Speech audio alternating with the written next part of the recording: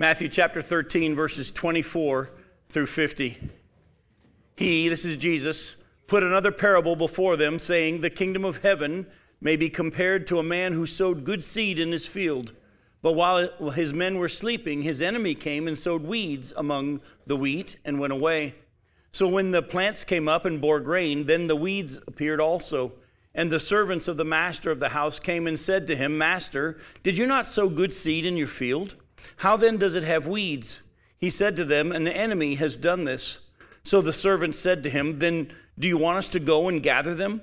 But he said, No, lest in gathering the weeds you root up the wheat along with them. Let both grow together until the harvest, and at the harvest time I will tell the reapers, Gather the weeds first, and bind them in bundles to be burned, but gather the wheat into my barn. He put another parable before them, saying, The kingdom of heaven is like a grain of mustard seed that a man took and sowed in his field. It is the smallest of all seeds, but when it has grown, it is larger than all the garden plants, and becomes a tree, so that the birds of the air come and make nests in its branches. He told them another parable. The kingdom of heaven is like leaven that a woman took and hid in 3 measures of flour till it was all leavened. All these things Jesus said to the crowds in parables. Indeed, he said nothing to them without a parable. This was to fulfill what was spoken by the prophet. I will open my mouth in parables. I will utter what has been hidden since the foundation of the world. Then he left the crowds and went into the house, and his disciples came to him, saying, Explain to us the parable of the weeds of the field. He answered, The one who sows the good seed is the Son of Man. The field is the world, and the good seed is the sons of the kingdom. The weeds are the sons of the evil one, and the enemy who sowed them is the devil. The harvest is the end of the age, and the reapers are angels. Just as the weeds are gathered and burned with fire, so will it be at the end of the age. The Son of Man will send his angels, and they will gather out of his kingdom all causes of sin and all lawbreakers, and throw them into the fiery furnace. In that place there will be weeping and gnashing of teeth. Then the righteous will shine like the sun in the kingdom of their Father. He who has ears, let him hear. The kingdom of heaven is like treasure hidden in a field, which a man found and covered up. Then in his joy he goes and sells all that he has and buys that field. Again, the kingdom of heaven is like a merchant in search of fine pearls, who on finding one pearl of great value went and sold all that he had and bought it. Again, the kingdom of heaven is like a net that was thrown into the sea and gathered fish of every kind. When it was full, men drew it ashore and sat down and sorted the good into containers, but threw away the bad. So it will be at the end of the age. The angels will come out and separate the evil from the righteous and throw them into the fiery furnace. In that place there will be weeping and gnashing of teeth. Now, we're going to cover all of this tonight. I know you're going to look at me and say, that's impossible. You've never done that before. But we actually are. But let me also give you a little heads up and tip you off. We're going to be jumping around to do it. There's a lot that's here for us tonight. So let's just jump into it. Verses 24 through 33, though, Jesus is teaching in front of the crowds again. Remember, he's been in front of crowds, but then in private his disciples will come and say, Explain to us the parable you just did. Verses 24 through 33 are in front of the crowds.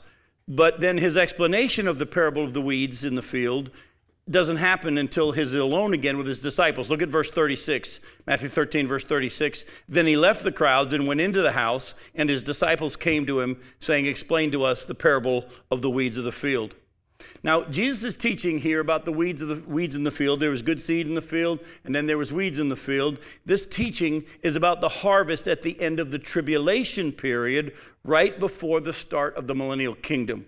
And I'm going to kind of lay this out and show it to you from Scripture in just a little bit, but I want you to hear what I'm saying. When Jesus is talking about the end of the age and this harvest that's happening, this is not the rapture. This is actually the harvest at the end of the tribulation period. Remember, there's going to be the church age. The church age comes to a close. Jesus takes his church in the rapture. Then there's a 7-year period left for the nation of Israel and the whole world to go through a time of judgment and purification. At the end of that time period is when this harvest is going to happen. And as Jesus is showing us, and you'll see it from many other scriptures, the righteous are going to be gathered from all over the globe, and they're going to be brought into the kingdom of God there in Jerusalem and at the same time in Israel. And the wicked who survived the tribulation period are going to be gathered, and they'll be taken off for judgment. Now, at the end of the age, there's going to be a final harvest of all people, like I said, and the wicked will be separated from the righteous. And the wicked will be burned, and the righteous will be gathered to enter the kingdom. Let's see where this is being taught us. Go to chapter 13, look at verses 47 and 50. Again, the kingdom of heaven is like a net that was thrown into the sea and gathered fish of every kind. When it was full, men drew it ashore and sat down and sorted the good into containers, but threw away the bad. So it will be at the end of the age. The angels will come out and separate the evil from the righteous and throw them into the fiery furnace. In that place, there'll be weeping and gnashing of teeth. Go to chapter 13, look at verses 37 through 43. Matthew 13:37, he, Jesus, answered, "The one who sows the good seed is the Son of Man. The field is the world, and the good seed is the sons of the kingdom. The weeds are the sons of the evil one, and the enemy who sowed them is the devil. The harvest is the end of the age, and the reapers are the angels. Just as the weeds are gathered and burned with fire, so will it be at the end of the age. The Son of Man will send his angels, and they'll gather out of his kingdom all causes of sin and all lawbreakers, and throw them into the fiery furnace. In that place there'll be weeping and gnashing of teeth. Then the righteous will shine like the sun in the kingdom of their Father. He who has ears, let him hear." Look at chapter 13, verse 30.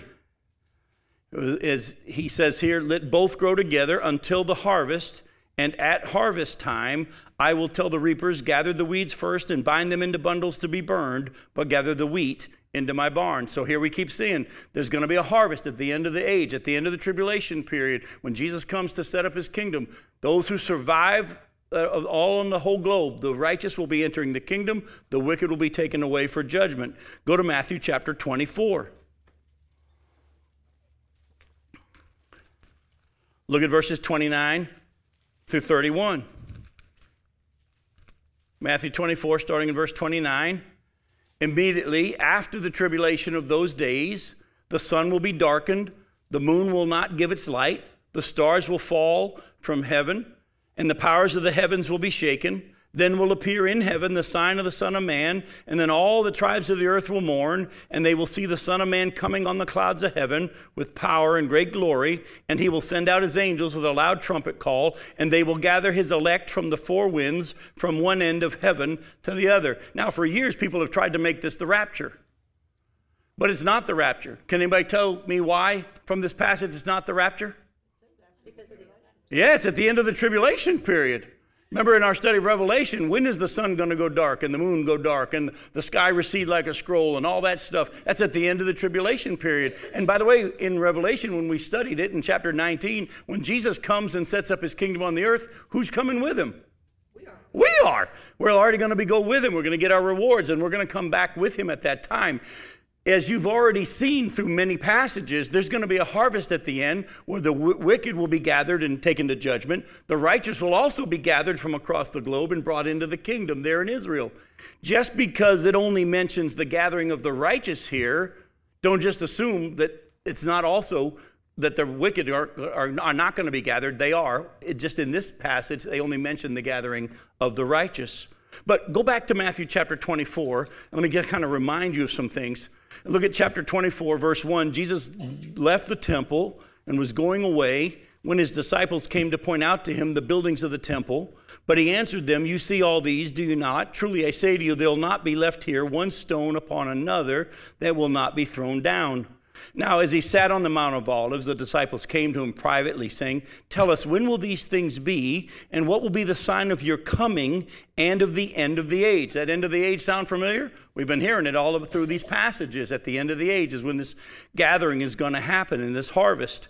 Jesus answered them, "See that no one leads you astray, for many will come in my name, saying, 'I am the Christ,' and they'll lead many astray, and you'll hear of wars and rumors of wars. See that you're not alarmed, for this must take place, but the end is not yet. Nation are going to rise against nation, kingdom against kingdom, and there'll be famines and earthquakes in various places. All these are but the beginning of the birth pains." Look closely at what he says, the birth pains. Now, we've already been down this road, but I want to just remind you, they come and they ask him, "They want to be a sign of your coming and the end of the age." And Jesus says, let me just tell you something.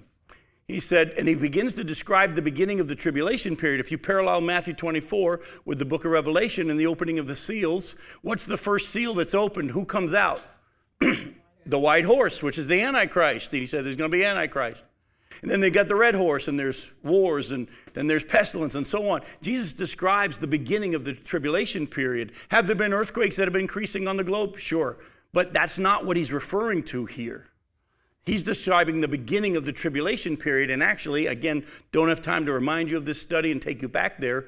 But when he says these are just the beginning of the birth pains, in the Old Testament, the prophecies that we're talking about, the time of Jacob's trouble, that time that's going to come upon the whole world, it's in many times referenced as she going through labor, the nation of Israel going through labor at that time. You go look at Jeremiah 31 and you'll see it very clearly. I'll get right to you in a second. Go back and look at Malachi chapter 5 and you'll see it there as well. And so he says, I'm referencing those specific birth pains that have been prophesied about. And if you were to keep reading, he then goes and says, they're going to take you Jews and deliver you over to be killed, and many are going to fall away because of me. And then he goes on to talks about the midpoint of the tribulation, how the Antichrist is going to step into the wing of the temple. And he says, when you see the abomination of desolation, stand in the wing of the temple, you better get out of Judea, you better run for your life. And then as we get to the end of this chapter, like we've just seen here, and then the sky's going to roll up like a scroll, the sun's going to go dark, the moon's going to go dark, they're going to see the Son of Man coming, and there's going to be a gathering of all the righteous. The angel's going to gather all the righteous and bring them into the kingdom. But what also wasn't referenced here, but we've already seen in chapter 13 over and over, who else is going to be gathered and harvested at that time? The wicked, the evil. And they're going to be gathered to take away for judgment. Yes, ma'am. My question, it said in Matthew 24:30, then will appear in heaven the sign of the Son of Man. Is that talking about heaven, the skies? Yes. And also the Son of Man, is that the cross? No, that's Jesus himself. That's Jesus himself coming. He's going to show up, and at that time, if you remember from our study, everybody's going to see him all at once. He said, remember he told him earlier, if someone says, hey, the Christ is over here, don't believe him. Or, hey, the Christ has appeared and so, don't believe him. Because when he comes, he said, everybody in the whole globe are going to see him all at the same time. Did you have a question as well? Okay. You just had that look on your face, I guess. Go to Matthew chapter 25. Go to Matthew 25. Look at verses 31 through 46.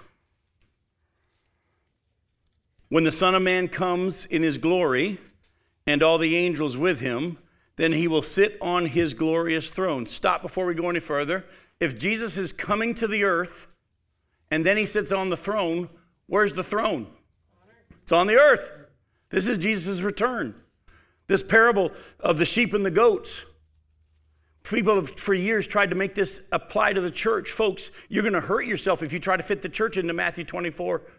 Because actually, the church is going to be gone at the time all those beginning of the birth pains happen. The church is already going to be gone. He's talking to the Jews who are going to be around at that time. And this separating of the sheep and the goats that we're about to read is going to happen at the end of the tribulation period, at this harvest time that we've been referencing. And, well, let me ask you a question. Does the Bible teach that as a part of the church that we go to heaven because we gave someone some water, or we visited them in prison, or we clothed them? No. But as you hopefully remember from our study of Revelation, the Bible said in Joel chapter 2 that God's going to gather all the nations at the end of the tribulation period and treat them or judge them according to how they treated Israel. So when the Son of Man comes in his glory and all the angels with him, then he'll sit on his glorious throne, and before him will be gathered all the nations, and he'll separate people one from another as a shepherd separates the sheep from the goats. And he'll place the sheep on his right, but the goats on the left. Then the king will say to those on his right, come, you who are blessed by my Father, inherit the kingdom prepared for you from the foundation of the world. For I was hungry, and you gave me food. I was thirsty, and you gave me drink. I was a stranger, and you welcomed me. I was naked, and you clothed me. I was sick, and you visited me. I was in prison, and you came to me. Then the righteous will answer him, saying, Lord, when did we see you hungry or feed you, and thirsty and give you drink? And when did we see you a stranger and welcome you, or naked and clothe you? And when did we see you sick in prison, or in prison and visit you? And the king will answer them, truly, I say to you, as you did it to one of the least of these, my brothers. Who are the brothers? Israel. You did it to me. Then he will say to those on his left, depart from me, you cursed, into the eternal fire prepared for the devil and his angels. For I was hungry, and you gave me no food. I was thirsty, and you gave me no drink. I was a stranger, and you didn't welcome me. Naked, and you didn't clothe me. Sick and in prison, you didn't visit me. Then they'll also answer, saying, Lord, when did we see you hungry or thirsty or a stranger or naked or sick or in prison and didn't minister to you? Then he'll answer them, saying, truly I say to you, as you did not do it to one of the least of these, you did not do it to me. And these will go away into eternal punishment, but the righteous into eternal life. I don't know if you caught this yet or not, but in all these parables, Jesus is reiterating in many different ways. The only place that wasn't a parable was Matthew 24, where he just lays out specifically what's going to happen. But in all the rest of them, in these parables, he's illustrating a simple truth. At the end of the tribulation period, at the end of the age, right before his return, and tied to his return is going to be a judgment of the whole world. And the righteous will enter the kingdom. The wicked will not enter the kingdom. And they're going to be what? It's been said it over and over and over. They're going to be burned with fire. Go ahead. So who is he actually talking to then? If he was talking, because remember last week you were talking about that he's only going to be talking in parables when he's with the crowds and stuff like that. Mm-hmm. Now he's going to be talking. Who is he telling? Who is he talking about, or who is he talking to? Who he's talking to is the Jews. He's still, at this time, he's in Jerusalem, and he's teaching in the last days of his life, and he's speaking to the nation of Israel. I thought he was only going to be talking in parables, though, because... But he is. This is a parable here. Okay. Remember that Matthew 24, when he gave very specific of what's going to happen, that was to his disciples. Remember, they came to him privately and said, when will be the sign of your coming in the end of the age? 24 was to his disciples in private, which you've seen over and over. 25, we see, is when he's speaking to the nation of Israel. Really, that's a good question. All right, now I want to chase a rabbit here for a second because it'll help us. But go ahead. I was going to ask you about verse 40, and the king will answer them. Truly, I say to you, as you did one of these least of these, my brothers. Who are the brothers? Wouldn't that be believers? Nope. He's talking about the nation of Israel. Let me show you what I mean by that. Go to Joel chapter 2. Again, you always let Scripture interpret Scripture.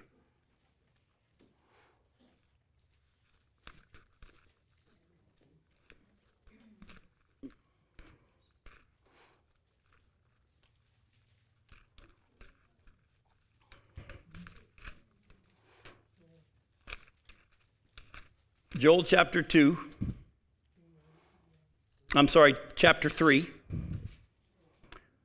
Joel chapter 3, look at verses 1 and following. For behold, in those days and at that time, when I restore the fortunes of Judah and Jerusalem, I will gather all the nations and bring them down to the valley of Jehoshaphat, and I will enter into judgment with them there on behalf of my people and my heritage, Israel. Do you see it?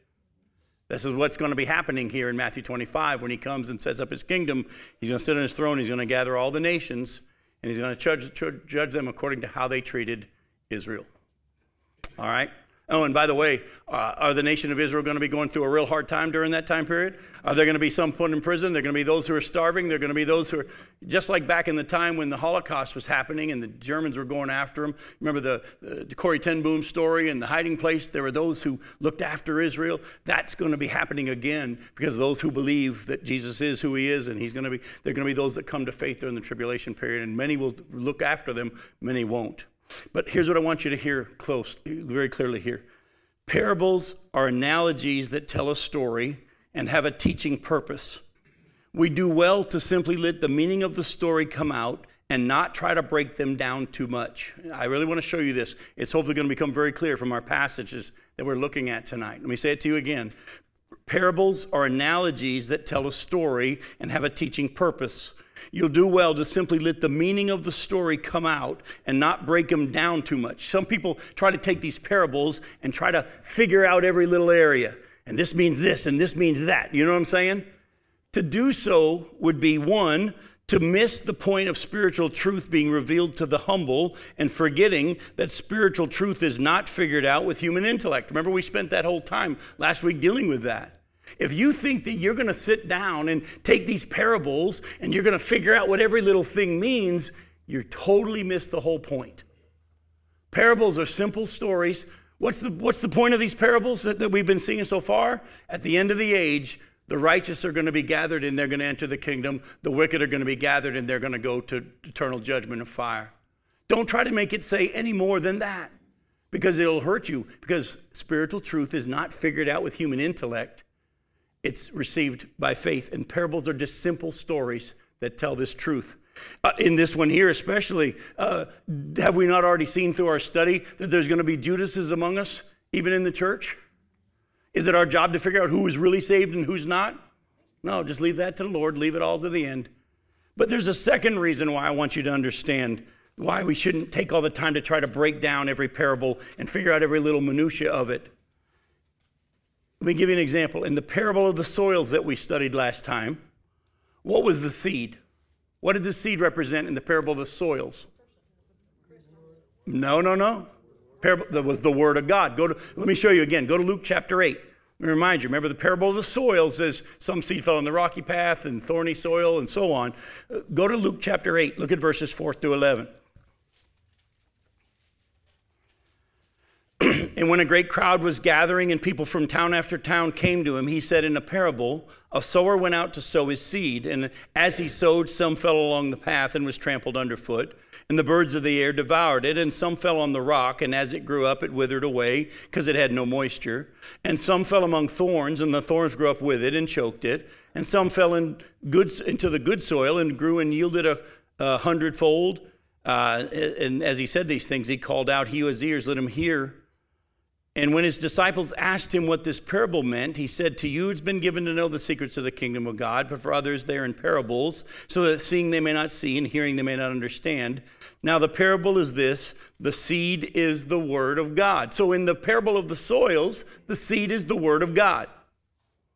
But in the parable of the weeds and the wheat that we just looked at tonight, what is the seed? Is it the word of God?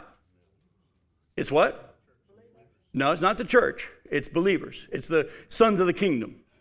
So it includes the church, but they won't be there at the end at the harvest. But yes, the seed in this parable is not the word of God, but the seed in this parable is believers, the good seed of the people, the righteous, the sons of the kingdom. The weeds are the sons of the evil one. So you see the danger of trying to make every little thing mean something? Because in one parable, seed meant one thing, and in another parable, it meant something else. Let me show you something else. In the same way, the word leaven, all through the scriptures, means something different than it does in the parable we have here. Look at Matthew 13 again, and look at verse 33. He told them another parable. The kingdom of heaven is like leaven that a woman took and hid in 3 measures of flour till it was all leavened.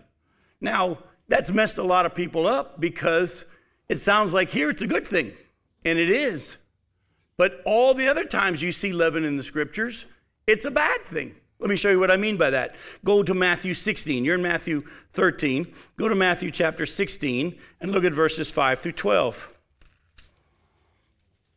In Matthew 16, verse 5, when the disciples reached the other side, they had forgotten to bring any bread. And Jesus said to them, watch and beware of the leaven of the Pharisees and the Sadducees. And they began discussing it among themselves, saying, we brought no bread. But Jesus, aware of this, said, you of little faith, why are you discussing among yourselves the fact that you have no bread? Do you not yet perceive? Do you not remember the 5 loaves for the 5,000 and how many baskets you gathered, or the 7 loaves for the 4,000 and how many baskets you gathered? How is it that you fail to understand that I didn't speak to you about bread? Beware of the leaven of the Pharisees and the Sadducees. Then they understood that he didn't tell them to beware of the leaven of bread, but of the teaching of the Pharisees and the Sadducees. So in this situation, leaven is referencing the false teaching of the Pharisees. And just like leaven or yeast gets in and infiltrates the whole thing, the false teaching of the Pharisees and the Sadducees, even though it might seem small, can do a lot of damage. And he just simply said, watch out for the leaven of the Pharisees and the Sadducees. And leaven in that instance represented false teaching. Go to Luke chapter 12.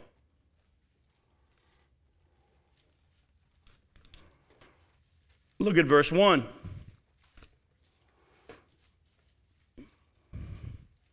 In the meantime, when so many thousands of people had gathered together that they were trampling one another, Jesus began to say to his disciples first, beware the leaven of the Pharisees, which is what? Hypocrisy. Wait a minute. I thought we just found out the leaven of the Pharisees was false teaching. Now Jesus says the leaven of the Pharisees is hypocrisy. So which is it? Yes. Both.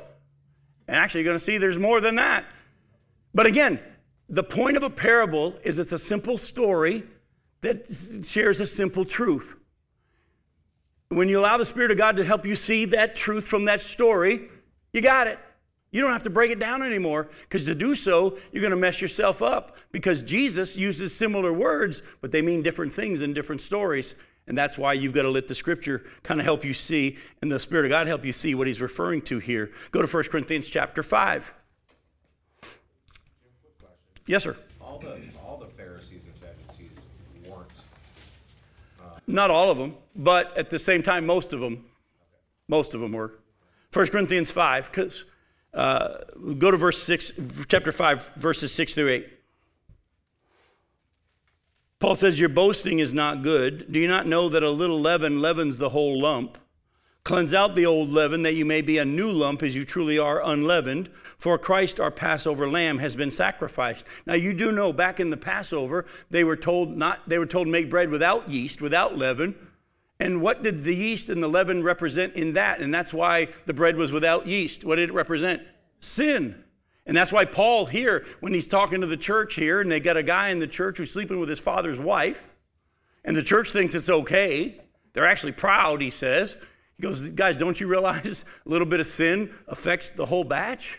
Get rid of that sin that's in your church. Has anybody ever ordered like oranges or fruit to be shipped? Did you ever get a batch of fruit that one of the oranges or one of the apples had gotten bad and everything around it was affected, was it not? It just kind of spread, and you had to throw all that section away in the same way. So is the leaven sin, or is it hypocrisy, or is it false teaching? Yes. Exactly. Now, all those are bad things, but in this parable here, the simple story, the simple truth is just like yeast affects just a little bit, goes and spreads, so will the kingdom of God. That's all it is. It's a simple truth that the kingdom of God is going to grow. It may start small. It may seem small, but it's going to grow. By the way, isn't that what Jesus said in Matthew 16, verse 18? If you don't know what I'm talking about, turn there real quick. Go to Matthew 16, and as you're looking to get ready for verse 18, let me remind you the context. Jesus has just said to his disciples, who do people say that I am? And they list all these different people. And then he says, who do you say that I am? And Peter speaks up and says, you're the Christ.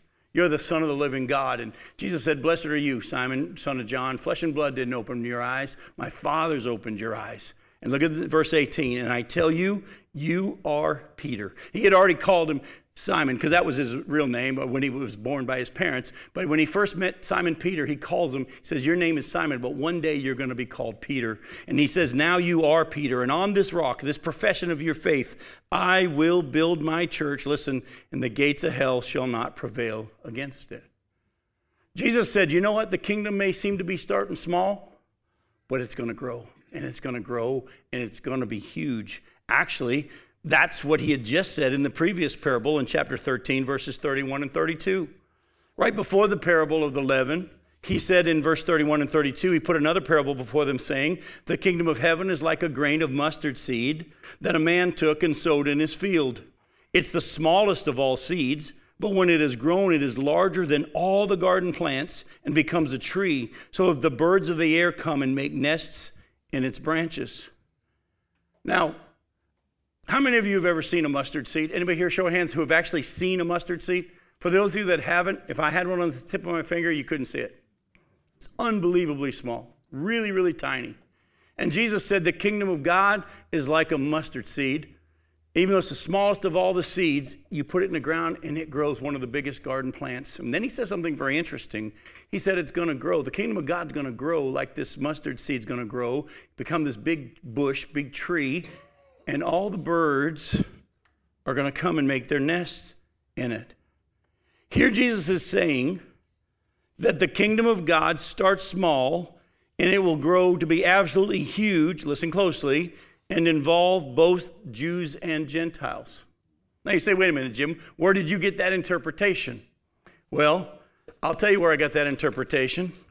From a book that you're probably still shaking if I say the name of it. It's called Ezekiel. Go back to Ezekiel chapter 17. Go back to Ezekiel 17.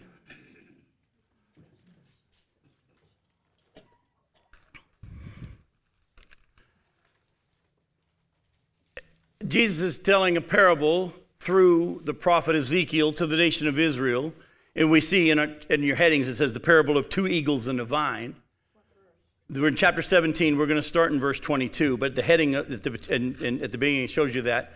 As he's dealing and sharing this parable about how there's going to be this one eagle, which is going to be Nebuchadnezzar and the king of Babylon, and this other eagle is going to be the Pharaoh, the king of Egypt, and how the vine, which is in this story, Israel, and they're going to go following after these guys. He says something very interesting, though, in verse 22. He says, "Thus says the Lord God, I myself will take a sprig from the lofty top of the cedar, and I will set it out," or set it apart. "I'll break off from the topmost of its young twigs a tender one, and I myself will plant it on a high and lofty mountain. On the mountain height of Israel will I plant it, that it may bear branches and produce fruit and become a noble cedar. And under it will dwell every kind of bird. In the shade of its branches, birds of every sort will nest. And all the trees of the field shall know that I am the Lord. I bring low the high tree and make high the low tree. I dry up the green tree and make the dry tree flourish. I am the Lord, I have spoken, and I will do it." So here in this parable, he says, after he's made his prophecy about how Israel's going to go after Nebuchadnezzar, and then they're going to chase after Pharaoh, he then makes this prophecy about the very end, about the kingdom. He said, "I'm going to take just the top of the cedar, tiny little sprig, and I'm going to plant it where? On a lofty mountain where? In Israel." Do you remember our study of Revelation at the end of the tribulation period? How there's going to be this massive earthquake, the Bible says, and the whole world's going to be leveled. The islands are going to disappear. There's not going to be any more mountains. Israel itself will be broken into 3 parts. The center part will be raised up high, and the northern part and the southern part will become plains. You remember how the Bible says in the millennial kingdom, people are going to ascend the hill of the Lord to go worship the Lord in Jerusalem? Here he's talking about that. And again, he even says that term. I'm going to have birds from all around come and make its nest there in its shade. Go to chapter 31 of Ezekiel. Ezekiel 31. Look at verses 1 through 6. "In the 11th year, in the 3rd month, on the 1st day of the month, the word of the Lord came to me, Son of man, say to Pharaoh, king of Egypt, and to his multitude, whom are you like in greatness? Behold, Assyria was a cedar in Lebanon, with beautiful branches and forest shade, and of towering height, and its top among the clouds. The waters nourished it, the deep made it grow tall, making its rivers flow around the place of its planting, sending forth its streams to all the trees of the field. So it towered high above all the trees of the field. Its boughs grew large and its branches long. From abundant water in its shoots, all the birds of the heavens made their nest in its boughs. Under its branches, all the beasts of the field gave birth to their young. And under its shadow lived who? All the nations." Here he's talking about Assyria when God gave them authority over the earth at that time. Remember, there's all these different kingdoms that Daniel saw, and how there's going to be Assyria, then there's going to be Babylon, and there's going to be the Greeks and the Romans and so on. For a period of time, God allowed the nation of Assyria to become this powerful big tree that it had dominion over the land, and all the nations gathered under its shade. So we've seen this word picture before in the Old Testament. And so Jesus says, let me tell you what the kingdom of God's going to be like. The kingdom of God's going to be like this mustard seed. Even though it's small, it's going to grow and become this great tree, and all the birds, all the nations are going to come and gather in the kingdom. You do know that the Bible says very clearly that the kingdom of God is not just for the nation of Israel. It's for everybody, Jew and Gentile. Now, some of you are saying, wait a minute, Jim, hang on. You keep saying kingdom of God, but Matthew's saying kingdom of heaven. Well, let me remind you, go back to Matthew 13, look at verses 31 and 32. I'm going to read it to you very slowly because I want you to listen closely to what it says. Matthew 13, verses 31 and 32. He, Jesus, put another parable before them, saying, the kingdom of heaven is like a grain of mustard seed that a man took and sowed in his field. It is the smallest of all seeds, but when it has grown, it is larger than all the garden plants and becomes a tree, so that the birds of the air come and make nests in its branches. Turn over to Mark chapter 4. Mark 4, look at verses 30 through 32. Mark chapter 4, verse 30. And he said, with what can we compare the kingdom of God? Or what parable shall we use for it? It's like a grain of mustard seed, which when sown on the ground is the smallest of all the seeds of the earth. Yet when it is sown, it grows up and becomes larger than all the garden plants and puts out large branches so that the birds of the air can make nests in its shade. So here we see Mark's account of the exact same parable, but Mark uses the term kingdom of God. Matthew says kingdom of heaven. Does anybody remember why Matthew says kingdom of heaven? Matthew was writing to the Jews, and remember the Jewish mindset was you never say the name God. It's too holy to be mentioned. And so Matthew, because his audience was predominantly Jewish, to respect that attitude, you'll see throughout, will not say kingdom of God, but it will say kingdom of heaven. And because of that, people all, again, because the church tries to read the church into all the end time stuff, when the Bible says we're not going to be here at the very, very end, they try to turn this all into going into heaven, the kingdom of heaven. No, it's a literal kingdom on the earth. It's the kingdom of God that has been prophesied over and over. And let me remind you, if Jesus doesn't actually come back to this earth and set up an actual kingdom on this earth in Israel, then God has broken his promises. Because God promised Abraham, Isaac, and Jacob, and you can go and double check, he says it more than once. He said to each of them, I'm going to give to you and your descendants this land. Did Abraham, Isaac, and Jacob ever receive the land? No, they all died not having received what was promised. It says that twice in the book of Hebrews chapter 11. We know that when Abraham's wife Sarah died, he had to purchase a piece of property to bury her because the land didn't belong to him. They wandered in that land. They lived in tents, but they were strangers and pilgrims in that land. It wasn't until the time of Moses that God began to give it to the nation of Israel. Of course, because of the disobedience, he took them out. Then he brought them back in. He took them out. He brought them back in. They're back in it again now, setting the stage for the last days. But at the same time, if he doesn't come back and give the land to Israel, oh, and didn't Jesus say we're going to be able to sit at the feast in the kingdom with Abraham, Isaac, and Jacob? This is a literal kingdom of God on the earth. So don't let kingdom of heaven make you think it's just we're all going to go to heaven. No, one day we'll be in the new heaven and the new earth, the eternal state. There's still a long period of time, 1,000 years of the kingdom of God that is going to be actually on this earth. It's going to be an amazing time, and we're going to get to be a part of it. Now, let's go look at the parables in verses 44 through 46. Matthew 13. Matthew 13, verses 44 through 46. I assumed you read my mind, and you actually did. So very good. Matthew 13, verses 44 through 46, the kingdom of heaven or the kingdom of God is like treasure hidden in a field, which a man found and covered up. Then in his joy he goes and sells all that he has, and he buys that field. Again, the kingdom of heaven is like a merchant in search of fine pearls, who on finding one pearl of great value went and sold all that he had and bought it. The first parable describes someone who found a treasure and sold all that he had to get this treasure. In the same line of thought, Jesus describes a merchant who sells all that he has to purchase the pearl of great price. I'm going to ask you a question tonight. Is this how you see your salvation in the coming kingdom? Is it the most important thing to you? Are you willing to forsake everything else to receive it? Now, to illustrate that, I'm going to tell you a story. It's a true story.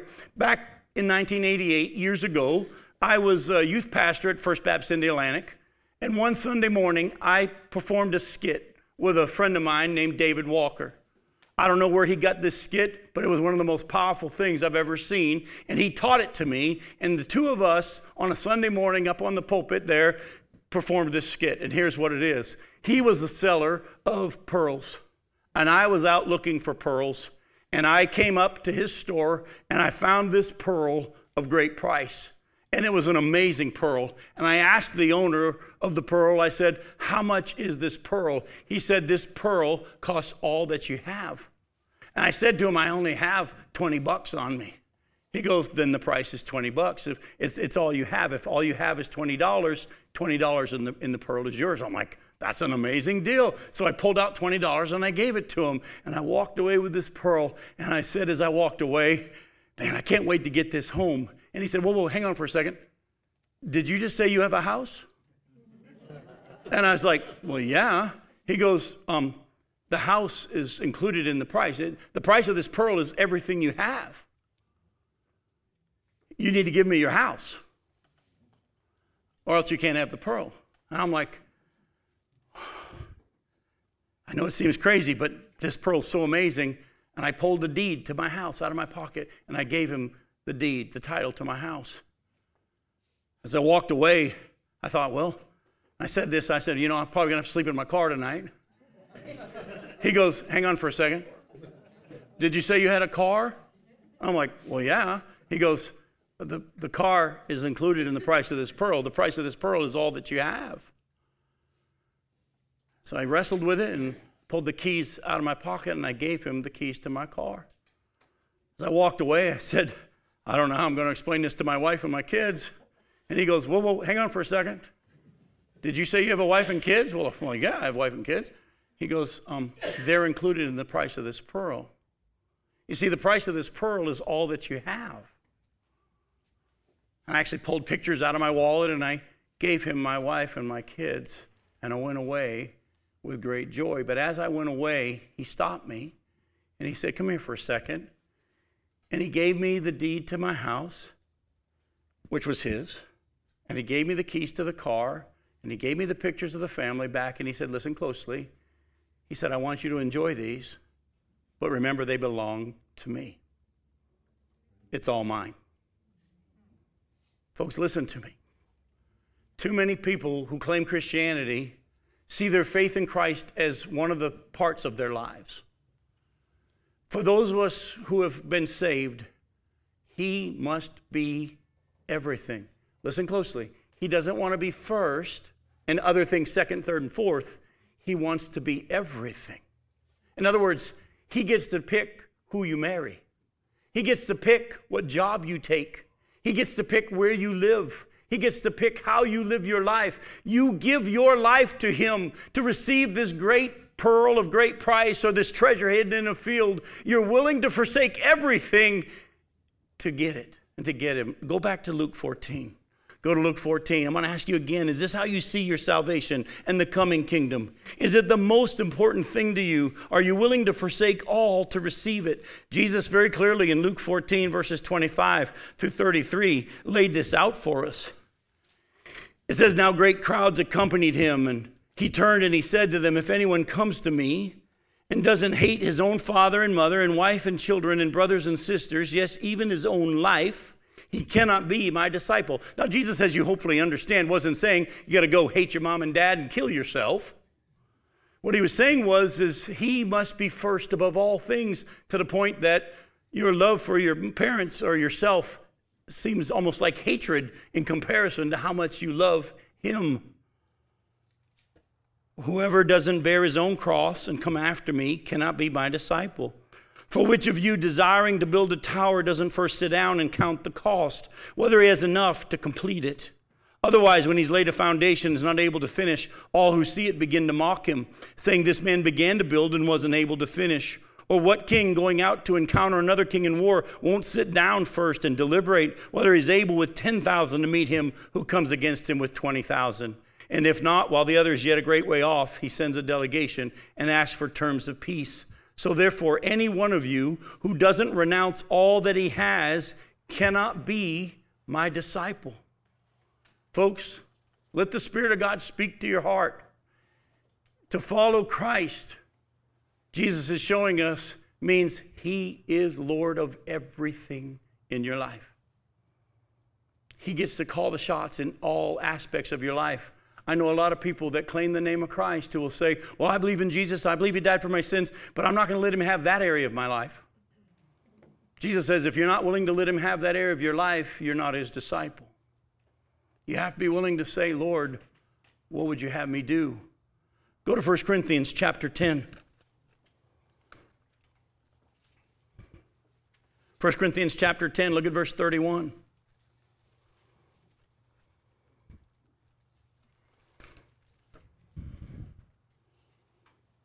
So whether you eat or drink or whatever you do, do it all to the glory of God. Whatever it is that you do it all to the glory of God. Go to 2 Corinthians. You're in 1 Corinthians. Go to 2 Corinthians chapter 5. Look at verse 15. 2 Corinthians 5, verse 15. And he, Jesus, died for all, that those who live might no longer live for themselves, but for him who for their sake died and was raised. Folks, Jesus' parable of the pearl of great price, or the treasure hidden in the field, is illustrating the fact that we have to be willing to forsake everything to follow him. Now, the good news is, as we do, he gives us many of those things back, and he wants us to enjoy life. But he says, remember, they're mine. We have to be reminded of that with our kids, don't we? I'm sure some of you had a baby dedication ceremony in church one time with your children, and you brought them before the Lord and brought her before the Lord and had a ceremony where they prayed, and you designated and said, Lord, this child you gave us, but he belongs to you. She belongs to you. And how often do we have to be reminded of that when we have plans for our kids and God says, well, I might have a different plan. Years ago when I was pastor in Chicago, there was a family in the church, longtime family in the church, and their oldest daughter married a young man, and two of them felt a strong call to go to one of the hardest areas of Africa on missions. And the mom was having the hardest time letting her go. And as I sat down with her to talk to her about this, I had to remind her, I said, did you take Kim and at a certain point give her to the Lord in a dedication service? She goes, yeah, we still got the pictures. I said, you need to go back to that day and remember, you already gave her back then to him, and he gets to call where she lives and what she does. We need to be reminded that it's all about him and not about us. What I want to do in the time we have left tonight is I want to close with verses 34 and 35. Matthew 13, verses 34 and 35. All these things Jesus said to the crowds in parables. Indeed, he said nothing to them without a parable. This was to fulfill what was spoken by the prophet. I will open my mouth in parables. I will utter what has been hidden since the foundation of the world. Now, let me just stop you real quick. Jeremy can't answer, and Elise can't answer because they were there last night. But does anybody know which prophet is the one that Jesus is referring to? Take a guess. Elijah? No. Ezekiel? No. Isaiah? No. Jeremiah? No. Daniel? No. Joel? No. Hosea? No. Matthew? No. I'm sorry? It was very good. Chris got it. It's Asaph. Go to Psalm 78. Folks, let me say something to you here. Go. Hey, it's good to have cross-referencing. Psalm 78 is where this is. And listen to me, folks. The Psalms are full of prophecies. Actually, if you study the New Testament, you'll see that most of the prophecies that they refer to from the Old Testament are from the book of Psalms. David was a prophet, but Asaph as well was a prophet because God spoke through him in the prophecies that are here in some of the writings of Asaph. And look at Psalm 78, verses 1 through 8. Give ear, O my people, to my teaching. Incline your ears to the words of my mouth.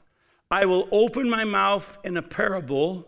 I will utter dark sayings from of old, things that we have heard and known that our fathers have told us. We will not hide them from their children, but tell them to the coming generation the glorious deeds of the Lord and his might and the wonders that he has done. He established a testimony in Jacob and appointed a law in Israel, which he commanded our fathers to teach to their children, that the next generation might know them, the children of yet unborn, and arise and tell them to their children, so that they should set their hope in God and not forget the works of God, but keep his commandments, and that they should not be like their fathers, a stubborn and rebellious generation, a generation whose heart was not steadfast, whose spirit was not faithful to God. If you were to read this whole chapter, because you look, it's a lot of verses. It's actually 72 verses long. You read this whole chapter, you'd see that God revealed himself to the nation of Israel over and over, but they continually rebelled. Here he says, look, I've done all these things in your midst, and I want you to tell them to the next generation, and the next generation, and the next generation. But he also said, I'm going to end up having to speak to them in parables. Why? Because they became rebellious and stiff-necked, and they wouldn't follow. And God, in his mercy and for his own glory, didn't totally wipe the nation of Israel out. He had every right to. They've been even more wicked than all the other nations. Why? Because they received more light, remember? In comparison to how much the other nations had revealed to them, Israel had way more revealed to them, and therefore they're in higher accountability. And God had every right to wipe out the nation of Israel. But why do the Israelites still exist? Because God made a promise to Abraham and to Isaac and to Jacob, and he promised that they would be a people forever and ever for his own name. Now, did individual Jews in the process miss out on some of these promises? Of course they did. But as a whole, the nation has been kept alive by God. Go to Psalm 78, look at verses 34 through 41. God speaking of his judgment, when he killed them, they sought him. They repented and sought God earnestly. They remembered that God was their rock, the Most High God, their Redeemer. But they flattered him with their mouths. They lied to him with their tongues. Their heart was not steadfast toward him. They were not faithful to his covenant. Yet he, being compassionate, atoned for their iniquity and did not destroy them. He restrained his anger often and did not stir up all his wrath. He remembered that they were but flesh, a wind that passes and comes not again. How often they rebelled against him in the wilderness and grieved him in the desert. They tested God again and again and provoked the Holy One of Israel. So as he said he would, he's speaking to them in parables now, so that their insight would only come through humility and in faith in his opening of their eyes. Now, I'm going to say it to you one more time, because even though you've heard it over and over, I want you to hear it again, because it applies to us now. As he said he would, he's speaking to them in parables, so that their insight would only come through humility and faith in his opening of their eyes. Listen to me, folks. So too it is with us today.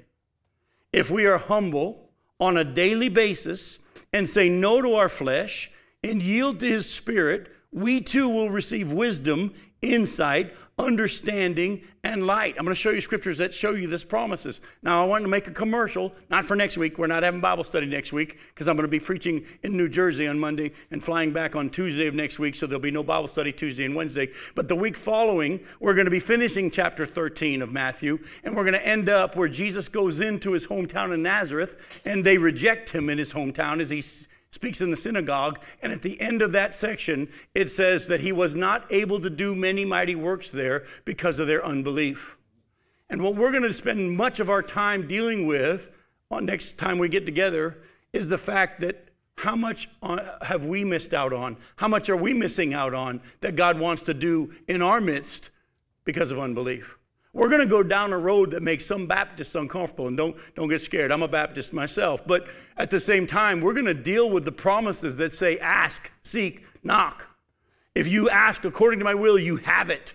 You'll do greater things than these. We're going to deal with these promises, and I want to get you prepared that we miss out on a lot ourselves because God is a generous God. And for those who are humble and allow him and don't try to figure things out in their own ability, like, well, what does this mean? And I think maybe, and no, you humble yourself and you say, Lord, I'm a child. I don't need to have gone to seminary.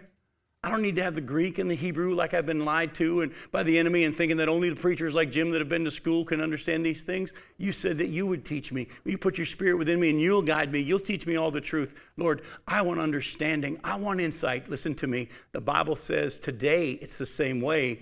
The Jews would not humble themselves and they tried to do it on their own. So too it is today that if we on a daily basis will humble ourselves and say, Lord, I have questions. I'm not going to ask for a show of hands because I know everybody here would raise your hand, and if you didn't, you'd be lying to me tonight. But every one of you, I'm sure, have some things right now that you're praying about that you would like some insight on. decisions that are coming up. What do I do? How do I handle this? What should I do in this area, that? We all have that. God's leading us through those over and over so that we'll seek him and follow him. But listen to what the scripture says in Romans chapter 12. Go to Romans chapter 12, verses 1 and 2. We've learned to quote it so fast, many of us have missed what it actually says at the end of this section. Romans chapter 12, verses 1 and 2. Paul says, I appeal to you, therefore, brothers, by the mercies of God, to present your bodies as a living sacrifice, holy and acceptable to God, which is your spiritual worship. Do not be conformed to this world. By the way, this world, being conformed to this world is living for self. But be transformed by the renewal of your mind, that by testing you may discern what is the will of God, what is good and acceptable and perfect. Do you see it? If you're willing on a daily basis to humble yourself and lay your flesh on the altar and don't live for self and don't try to think it's up to you to figure it out, but to humble yourself and say, Lord, I got questions. I need insight. The Bible says you will be able to know what his will is. Go to James chapter 1.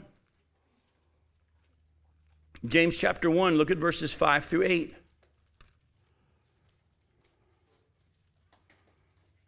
If any of you lacks wisdom, let him ask God, who gives generously to all without reproach, and it will be given to him. Listen closely. How many of you, when you lack wisdom, your first thought is, I'm going to ask my preacher? You should go to God. Now, he uses us preachers and teachers, but we need to make sure that we don't step into the place of God and give you your answer. We should be pointing you to him. Let him ask God, who gives generously to everyone without reproach, and it'll be given. But let this person ask in faith with no doubting.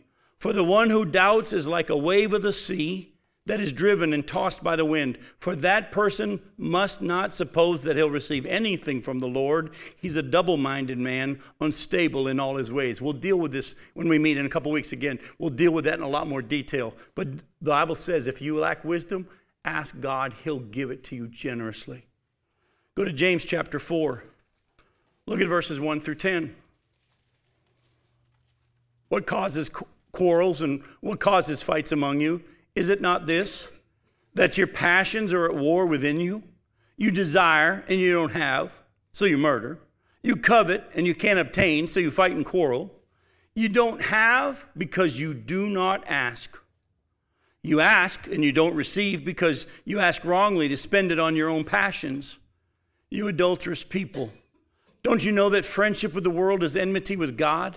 Therefore, whoever wishes to be a friend of the world makes himself an enemy of God. Or do you suppose it's to no purpose that the scripture says he yearns jealously over the spirit that he has made to dwell in us? Oh, but he gives more grace. Therefore, it says God opposes the proud, but gives grace to the humble. Submit yourselves, therefore, to God. Lay your flesh on the altar again. Resist the devil, and he'll flee from you. Draw near to God, and he'll draw near to you. Cleanse your hands, you sinners, and purify your hearts, you double-minded. Be wretched and mourn and weep. Let your laughter be turned to mourning and your joy to gloom. Humble yourselves before the Lord, and he will exalt you. Folks, as we close, you go back and you take a look at all the instances that we've looked at so far in Matthew in chapter 13, where Jesus spoke to the masses, but he spoke in parables, but he gave the insight to his disciples in private. In every single one of those instances, even we saw it again tonight in Matthew 24, the disciples humbly came to him and asked first. Did you see it? They came to him in each instance and says, we don't understand. Could you explain it to us? And that's what he responds to. How come the Jews are hardened right now and have a partial hardening and they're blind to the truth of who Jesus is? Because he's revealed it over and over in their pride, and they thought that they could do it themselves. They didn't receive it in the only way that it could be given, spiritual truth, humility. And too many of us are trying to read the scriptures and figure it out. Let me just say something to you. Beware of those people out there that are teaching the Bible codes and all these secret formulas that are out there for understanding the scripture. I don't know if some of you have heard about this or not, but let me just say there's people out there that are teaching that there's this code in the scriptures, and someone has found the code, and this means this and this means that. And once you figure the code out, you get insight into the scriptures. Listen to me. That's not how God reveals spiritual truth. I actually, as far as I ever got in math, and this is through college, was Algebra 1. I've never taken calculus. I don't even know what it is to this day. There wasn't even trigonometry that I know of when I was in high school. There's all these levels of math that people understand. Makes my head hurt. I, by God's grace, was able to get through college. The most I ever took was Algebra 1. Thank God there's no secret code that you have to figure out the formula. Thank you that there's no theorems. Thank God that he's revealed it to those of us who ain't smart. All right? I want to say the same to you. Don't sit back and say, boy, the Jews, they just missed out because they were too proud and they wouldn't humble themselves. Oh, you're going to get there in 2 weeks. You're going to see from Scripture there's much that we're missing out on as well because God has much more for us. But it's only going to be received by those who are willing to humbly come to him on a daily basis and say, what do you have for me today? Lord, I'm wrestling with something and I don't understand. Could you give me insight? And as you're going to see next time we get together, praying and believing that he'll do something doesn't mean you'll say, okay, God, I believe you're going to give me an answer. You got 24 hours. Real faith says, you'll tell me when it's time and I'll wait because I believe you'll show me and I won't try to make it happen myself. All through the Scriptures, you'll see God give people a test and then he'll get quiet and he'll see whether or not they're going to wait on him or whether or not they're going to take it into their own hands. My encouragement to you tonight is this. Humble yourself on a daily basis. Ask God. He will show you. I love you. See you in 2 weeks. Thanks for coming.